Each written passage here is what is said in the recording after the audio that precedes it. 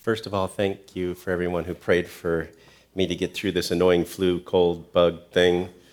It's been an ugly little journey, but I think we're getting better. Let me apologize in advance should I cough my way through this sermon. I managed to cough my way through worship, so we'll see how it goes.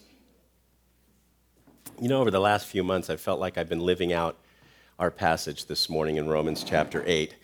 The passage begins with this statement: I consider that our present sufferings are not worth comparing with the glory that will be revealed to us. I know Craig covered some of this last week, but the whole passage that I want to do after what he covered ties into this one verse as well. It's an interesting choice of words, isn't it? Suffering, pain, anguish, all part of the human experience to some degree. Take the last few months of my life, which, by the way, I consider to be very good, very blessed life. But in February, a dear friend and a mentor of mine in ministry passed away just because he got the flu. Next, my niece died of an apparent drug overdose, something that is still yet to be confirmed. We haven't got the autopsy yet. Last week, I flew back to Arkansas to sign papers giving me durable attorney over my mother, as both her and my stepfather's health is declining. In his case, it's declining rapidly. That trip is how I got sick, actually. I think I got sick on the airplane going back, that little, enclosed environment for germs. Yeah. No sooner did I get back from that trip, but that I got a call telling me that my stepdad had fell from a sitting position on the edge of the tub into the tub, resulting in stitches in his head and an overnighter in the hospital for more complications. I repeat, I lead and I enjoy a blessed life, and yet it still has these sort of things in it. Folks, this world is broken. Amen? It is. It just is. Jesus said it himself. In this world, you will have tribulation. There was no maybe in that statement. You simply will have tribulation. We're all going to have hard things happen in our lives. We will all know pain. We will all know suffering of some sort to some degree. It's part of the fallen world that we live in. So what do we do about it? How shall we then live in light of that fact? Should we resign ourselves to it? This is just how life is. It doesn't get any better than this. Do we even have a choice in the matter? I believe that there are few people in the world that understand pain and suffering like the Apostle Paul did. And yet I don't believe that there was a fatalistic bone in that man's body. Paul did not live in despair despite the things that happened to him. He lived in hope. And that's what today's passage really is about. It's about hope. Let's stop and pray, and then I want to read the passage to you. Heavenly Father, you are the God of all hope. You are the God of all comfort. You are the God who says he is love. And yet, Father, we know that we live in a broken world, a world that is literally falling apart at the seams. And it has been ever since we made it that way. Ever since we took your perfect creation and planted the seed of destruction in it.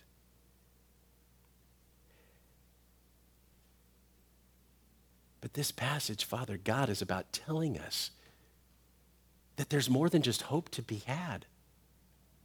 There is life. There is incredible promise for an incredible life, even in the midst of a broken, declining, decaying world. You have never left us without hope. Father God, maybe we need to repent this morning for the despair that seems to overtake us so easily. Because we don't have to live as people without hope. Open our eyes eyes, open our hearts, open our minds to what you have for us. Because it's incredible. In Jesus' name, amen. Romans chapter 8, starting in verse 18. I'm going to read out of the NIV this morning. This is our passage. Romans 8:18. I consider that our present sufferings are not worth comparing with the glory that will be revealed in us. The creation waits in eager expectation for the sons of God to be revealed. For the creation was subjected to frustration, not by its own choice, but by the will of the one who subjected it, in hope that the creation itself will be liberated from its bondage to decay and brought into the glorious freedom of the children of God. We know that the whole creation has been groaning, as in the pains of childbirth, right up to this present time. Not only this, but we ourselves, who have the first fruits of the Spirit, groan inwardly as we wait eagerly for our adoption as sons, the redemption of our bodies. For in this hope we are saved. But hope that is seen is no hope at all. Who hopes for what he already has? But if we hope for what we do not yet have, we wait for it patiently. In the same way, the Spirit helps us in our weakness. We do not know what we ought to pray for, but the Spirit himself intercedes for us with groans and words that words cannot express. And he who searches our hearts knows the mind of the Spirit, because the Spirit intercedes for the saints in accordance with God's will. Did you notice in that passage, there's a lot of groaning going on? Yeah, there is. Actually, there is. There's a lot of groaning going on, but there's also a lot of hoping going on as well. Paul talks about these present sufferings. There are a few possibilities that come to mind when you consider who Paul is talking to, the church at Rome. First of all, Paul could be speaking of the persecution of the early church. That was certainly alive and well in his time. That is something that he experienced firsthand. When I said earlier that Paul was no stranger to tribulation, no stranger to suffering, no stranger to persecution, that was no idle statement. In fact, Paul gives us a little laundry list of his life. 2 Corinthians 11, he says, I have worked much harder, been in prison more frequently, been flogged more severely, and been exposed to death again and again. 5 times I received from the Jews the 40 lashes minus 1. If you do the math, that's 39. For some reason, they believed that 39 lashes wouldn't kill a person, but 40 would. 3 times I was beaten with rods. Once I was stoned. 3 times I was shipwrecked. I spent a night and a day in the open sea. I have been constantly on the move. I have been in danger from rivers, in danger from bandits, in danger from my own countrymen, in danger from Gentiles, in danger in the city, in danger in the country, in danger at sea, and in danger from false brothers. I have labored and toiled and often gone without sleep. I have known hunger and thirst and have often gone without food. I have been cold and naked. Besides everything else, I face the daily pressure of my concern for all the churches. Who is weak, and I do not feel weak? Who is led into sin, and I do not inwardly burn? If you look at what he just wrote there, it sounds like a resume for life on the edge of insanity. I have always marveled at people who think that God is a crutch for weak people to lean on. It takes courage, folks, to be a real believer. Being a believer means you actually have to take a stand for something. Standing for something always means standing against something else.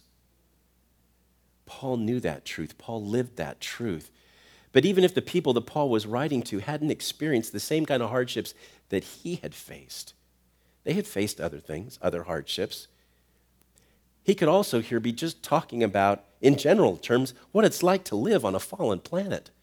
As I said when I started, all of us go through stuff. I consider my life to be incredibly blessed, always have. And yet my life still has things in it that bring pain and hurt.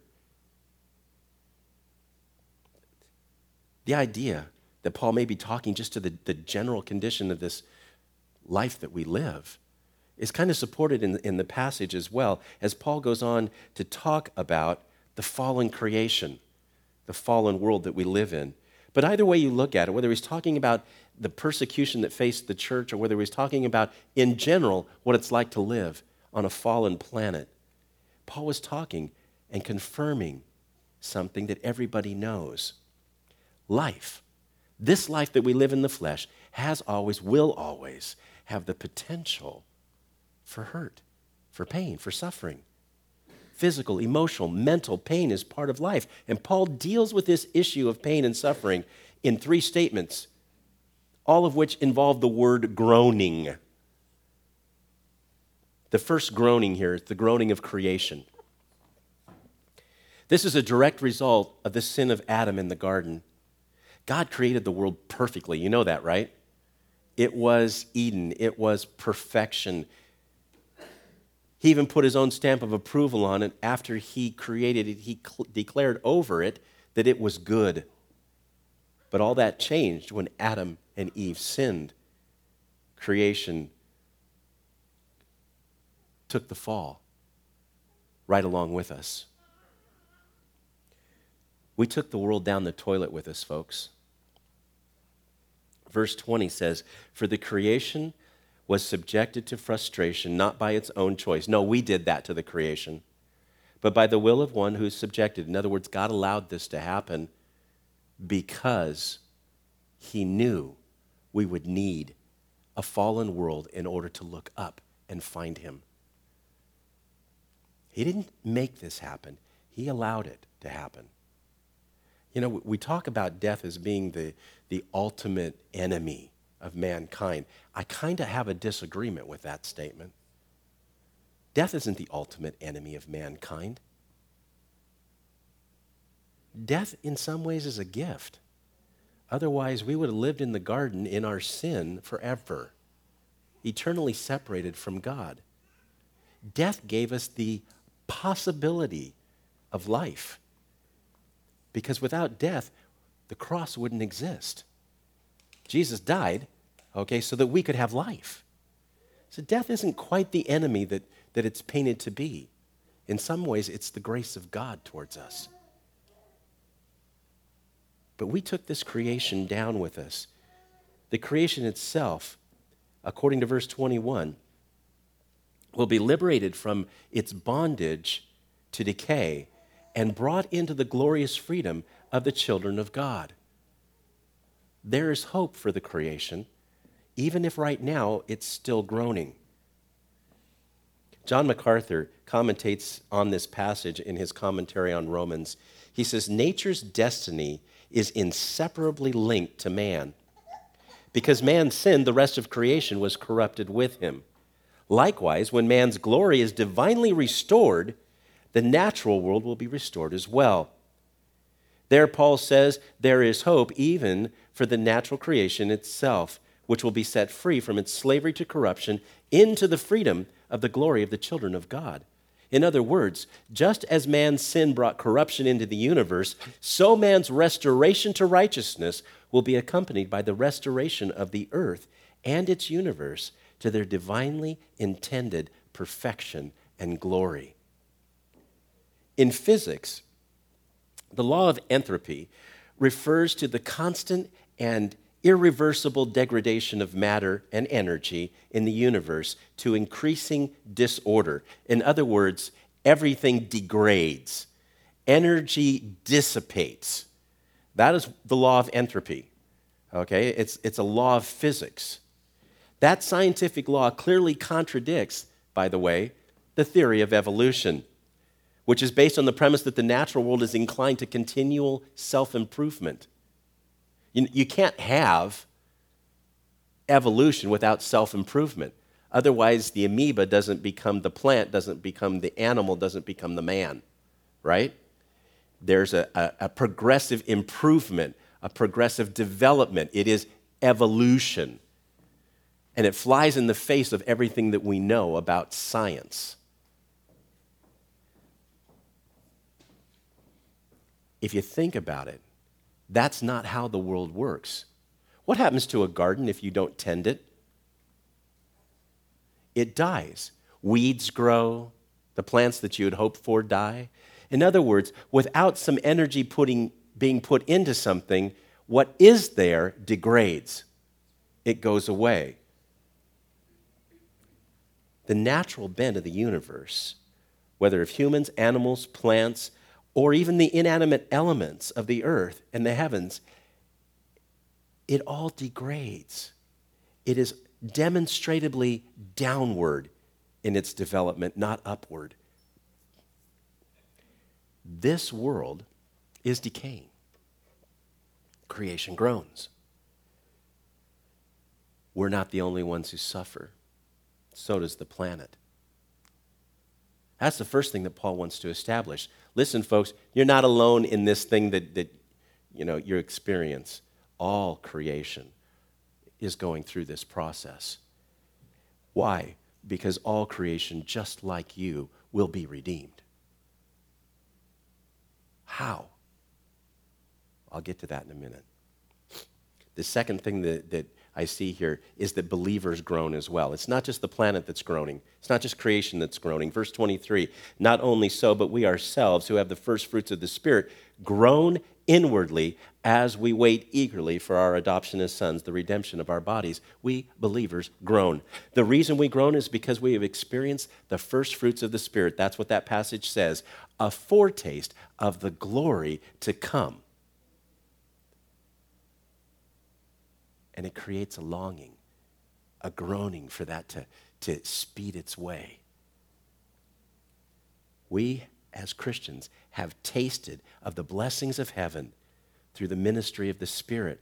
This makes us want to see the Lord, to receive this new body we've been promised. I would really like to have a new body like right now. Seriously. And live with Him and serve God forever. Wouldn't that be cool? I've dealt with the question in my own life from time to time. Lord, if you have all this cool stuff planned for us, if you have this great future for us, why are we still here? Seriously, God, why are we still here? I mean, as soon as we get saved, wouldn't it be just cool to step into heaven? Yeah, oh, that would be so sweet. There's a reason and a purpose for our remaining here. And it's contained in this passage. I'll get to it in a minute. The idea that we have been adopted as sons, we have been brought into this new way of thinking, this new way of living is also contained in our passage. We have hope. We're saved by that hope. That is actually the literal translation of Romans 8:24. We are saved by hope.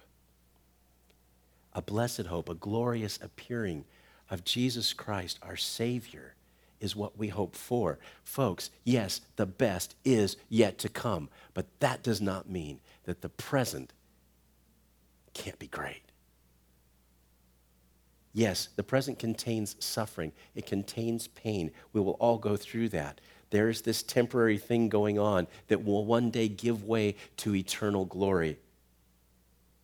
And yeah, it means that there's some groaning that goes on in the process, in the journey.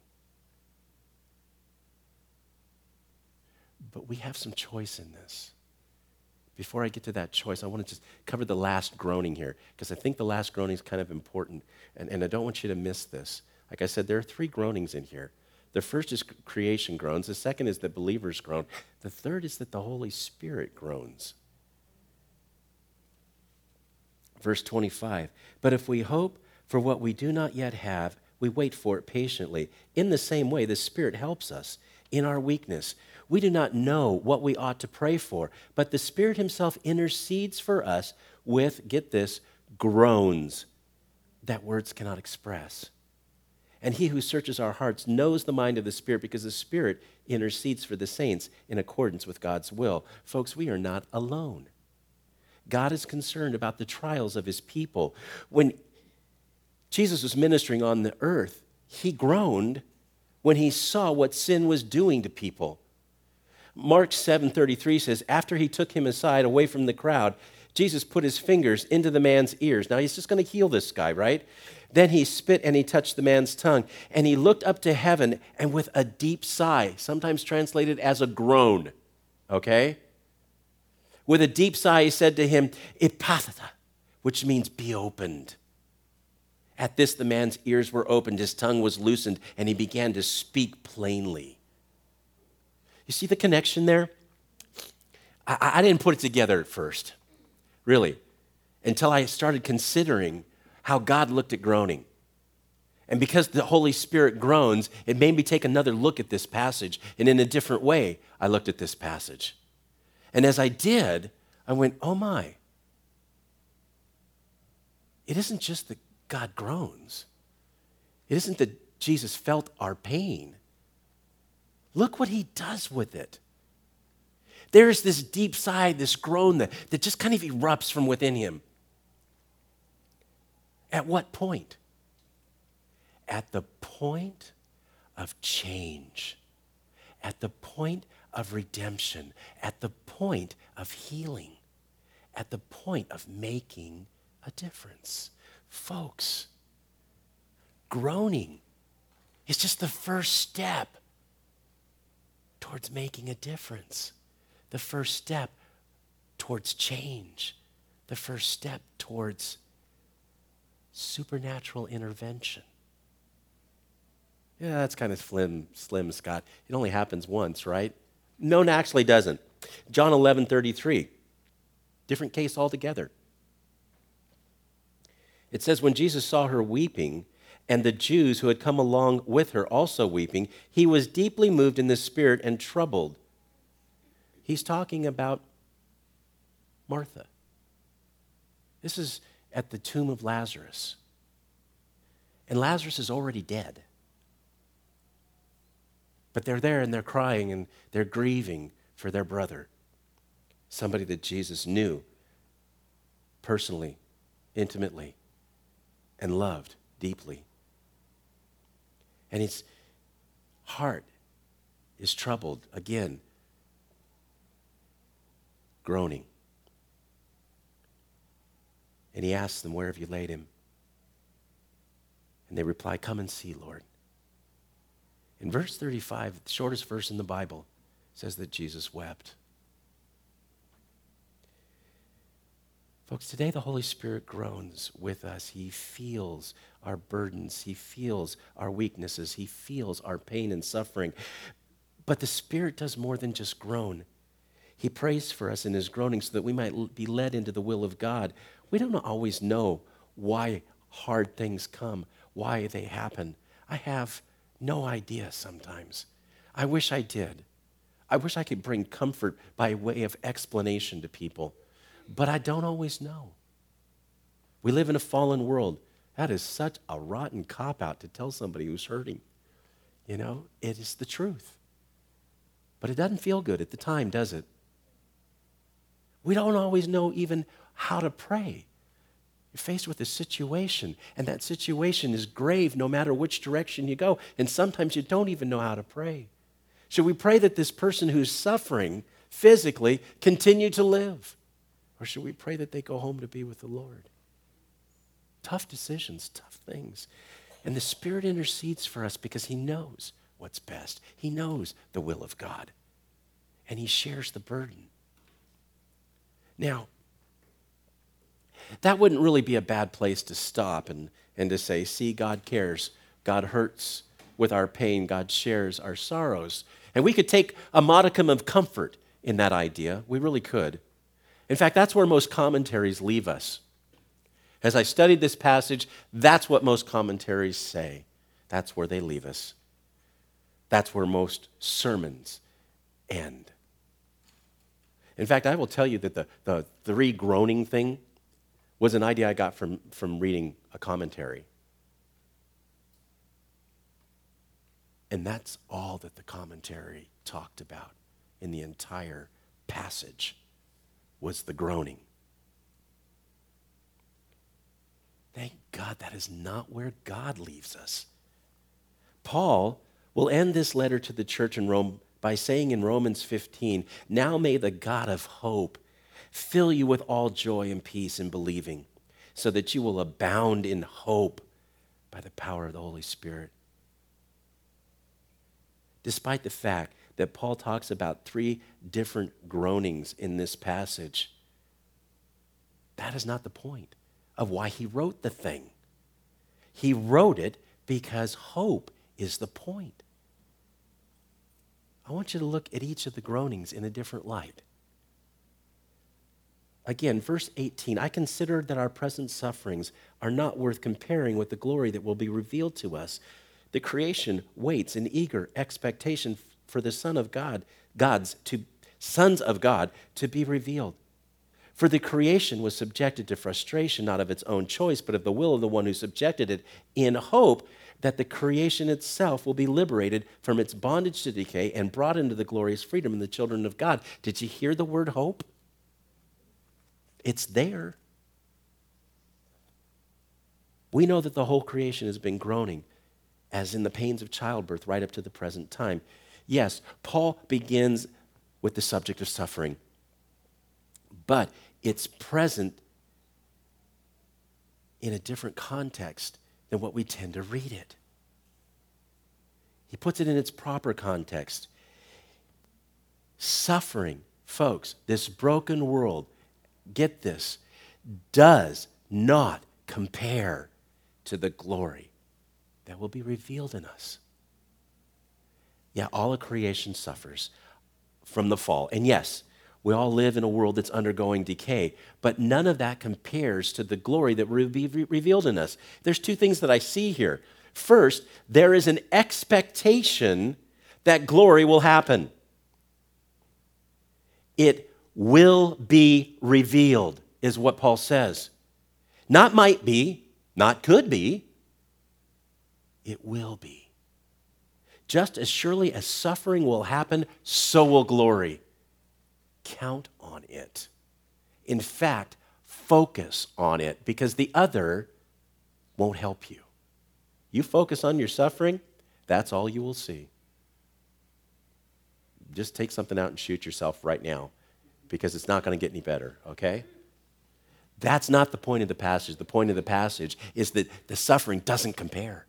It doesn't compare to the glory that will be revealed in us. Secondly, second thing I see here, this glory will be revealed in us, not by us, not because of us, but in us. What does that mean? Very simply, it means that we carry in us the unrevealed glory of God Almighty. Did you know that?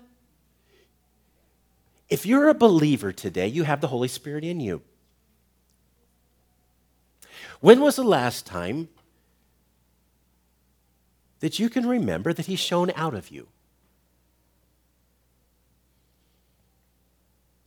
By the way, if the Holy Spirit is going to shine out of you, it's going to take a lot of people by surprise, because God doesn't show up, but what people get surprised, okay? Glory is contained in you because the Holy Spirit is in you.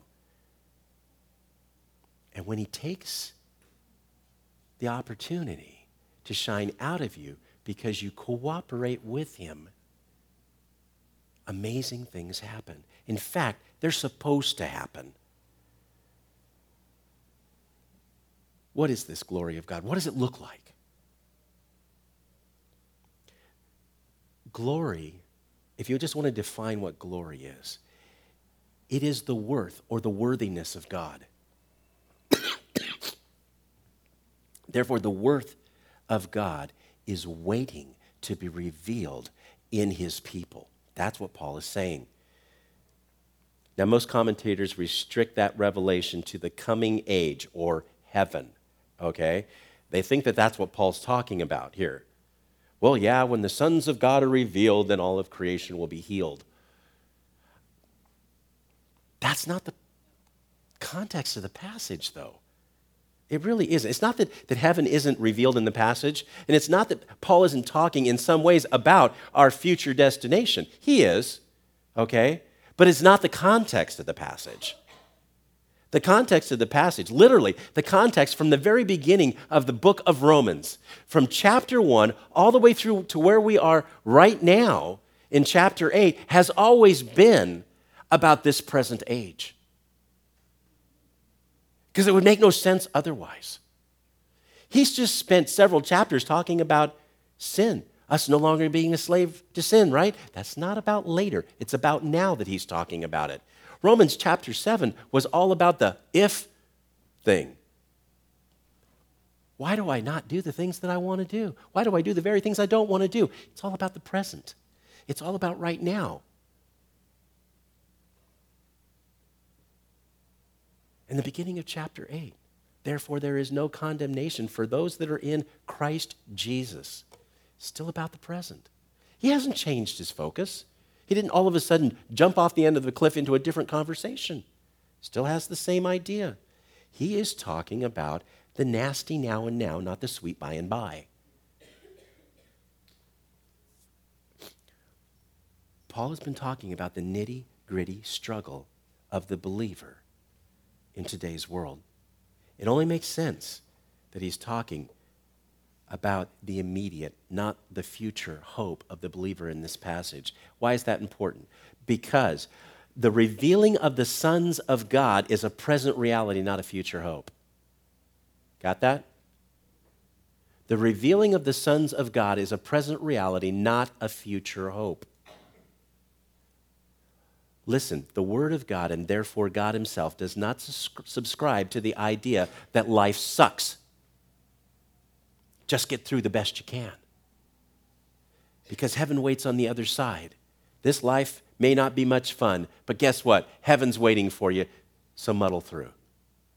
That, the Word of God never teaches. That is a lie of the enemy. God isn't like that, and neither is the Word of God. Look ahead in chapter 8 for just a moment, and you'll see exactly what I mean. When Paul talks about what God intends, Romans 8:35, who shall separate us from the love of Christ? Shall trouble or hardship? See, he hasn't left this subject. Shall trouble or hardship or persecution or famine or nakedness or danger or the sword? This is exactly what he's been talking about, the trials and tribulations of this world. As it is written, for your sake we face death all day long. We are considered as sheep for the slaughter. No. No. No, in all of these things, we are more than conquerors through him who loved us. Amen. Amen. He's talking about the nasty now and now. Yeah, there's trouble. Yeah, there's hardship. Yeah, there's pain. Yeah, there's famine. Yeah, there's sickness. Yeah, there's danger, and there's the sword. And yeah, it looks like we're just sheep led to the slaughter. But that is not the truth. The truth is, we are more than conquerors through him who loved us. Folks, more than conquerors is not about a future hope. It is about a living hope, a hope for now. Not just a hope for us, but a hope literally for all of creation. Why? Because creation groans while it waits for the revealing of the sons of God, which is a present reality, not a future hope. Listen, every time you come against this fallen world to pray for someone's protection or their well-being, you reveal the glory of God in you. Every time you pray over and lay hands on someone for their healing, you come against the natural inclination of this world to move towards decay. Every headache that gets healed, every disease that is eradicated, reveals the glory of God in us. In us, because it is not us, but it is the power of God that desires to be revealed, to be worked out of you. It's not our strength, it's his power. This is why Jesus taught his disciples to pray heaven to earth. Thy kingdom come, thy will be done on earth as it is in heaven. We are to reveal the kingdom of God on earth, on this broken, decaying planet. We are supposed to be the revelation of the nature of God, of his goodness, of his love. of his ability to heal. We are to reveal a kingdom where there is no more pain, no sorrow, no death, no suffering.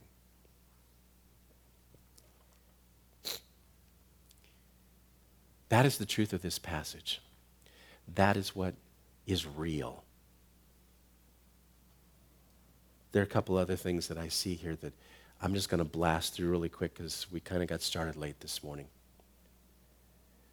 It's not that there isn't a future aspect to this. If you look at verse 23, it says, "Not only so, but we ourselves, who have the first fruits of the Spirit, groan inwardly as we wait eagerly for our adoption as sons, the redemption of our bodies." The redemption of our bodies being a future aspect. One day I'm going to get a new one. And this decaying, growing old, able to get the cold, flu, and all that kind of stuff will be no more. Okay? Amen to that. Yeah. I will not have to count calories anymore. That just thrills my heart, Eat whatever I want. In fact, there's so much food in heaven. There's the wedding banquet of the Lamb, where the church enjoys the banquet of its celebration of final reunion with Jesus Christ. And the way the Bible talks about it make anything that we could imagine here in the way of food just seem like a joke.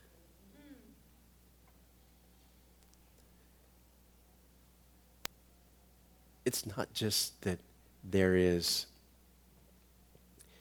this amazing opportunity for us as the people of God to reveal the heart of God here and now and change the world that we live in so doing. But yes, there is a future hope where God changes the world. Finally, once and for all, this planet will be healed. It's part of this passage, but it's not the heart of the passage. The heart of the passage is that we already have the power and strength of God in us to effect change, to bring heaven to earth. The hope of heaven is real. It's amazing. It's supposed to give us strength to walk through the tough times, the hard times, the valley of the shadow of death. To know that no matter how dark things might get here, there's always going to be hope and a light at the end of the tunnel, so to speak. In the meantime, we don't walk alone. Why? Because the Spirit walks with us, in us, works through us. And even when we don't understand it all, doesn't matter. Because the Spirit does. He knows what is best for us. Even though I walk through the valley of the shadow of death, He walks with me. Even when I'm clueless, He's not. Even when I don't have any words, He knows exactly what needs to happen. Even when I don't know which way to go, He never loses His way. God has two plans or purposes for His creation. His first plan is for our good. It always has been. His second plan is always for His glory. It always has been. And it is His goodness toward us that brings Him glory. That's how it works. We're going to talk more about that next week because next week's passage is really kind of centered on that idea of the hope that we have in the goodness of God. For today and for the week in front of you, know this.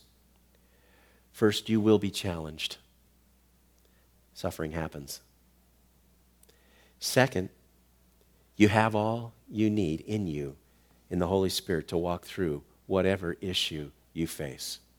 And you can walk through it, not suffering through it, but walking through it in peace and rest, if you so choose, to lean into who's in you. And third, you will not be alone ever in it. He will walk with you every step of the way. Let's pray. Heavenly Father, this passage is all about hope, and you are the God of all hope. So, Father, I pray that we would get this in our brains. Not only that you walk through the hard times, We need that. That's true. We need your rod and your staff to comfort us. But also that we are more than conquerors. And you're waiting to watch and see your glory revealed in us as we face a broken, fallen world with all of its issues, with all of the pain that it brings into our lives. To know, to experience, and to live in the power of a conqueror. That's who you designed us to be. More than conquerors. And you gave us everything that we need to see that happen in our lives and to watch how it changes the world around us. Father God, teach us how to lean into your Holy Spirit every time the enemy comes knocking on our door with another challenge. Because I know if we do, Father God, I know if I do, the enemy gives up after a while because he just doesn't get it anymore. He's not that smart. And he certainly isn't that powerful. You have always been greater than he who is in the world. And we need to start living like that's true. So, Father God, pick us up, dust us off, and let us shine. In Jesus' name, amen.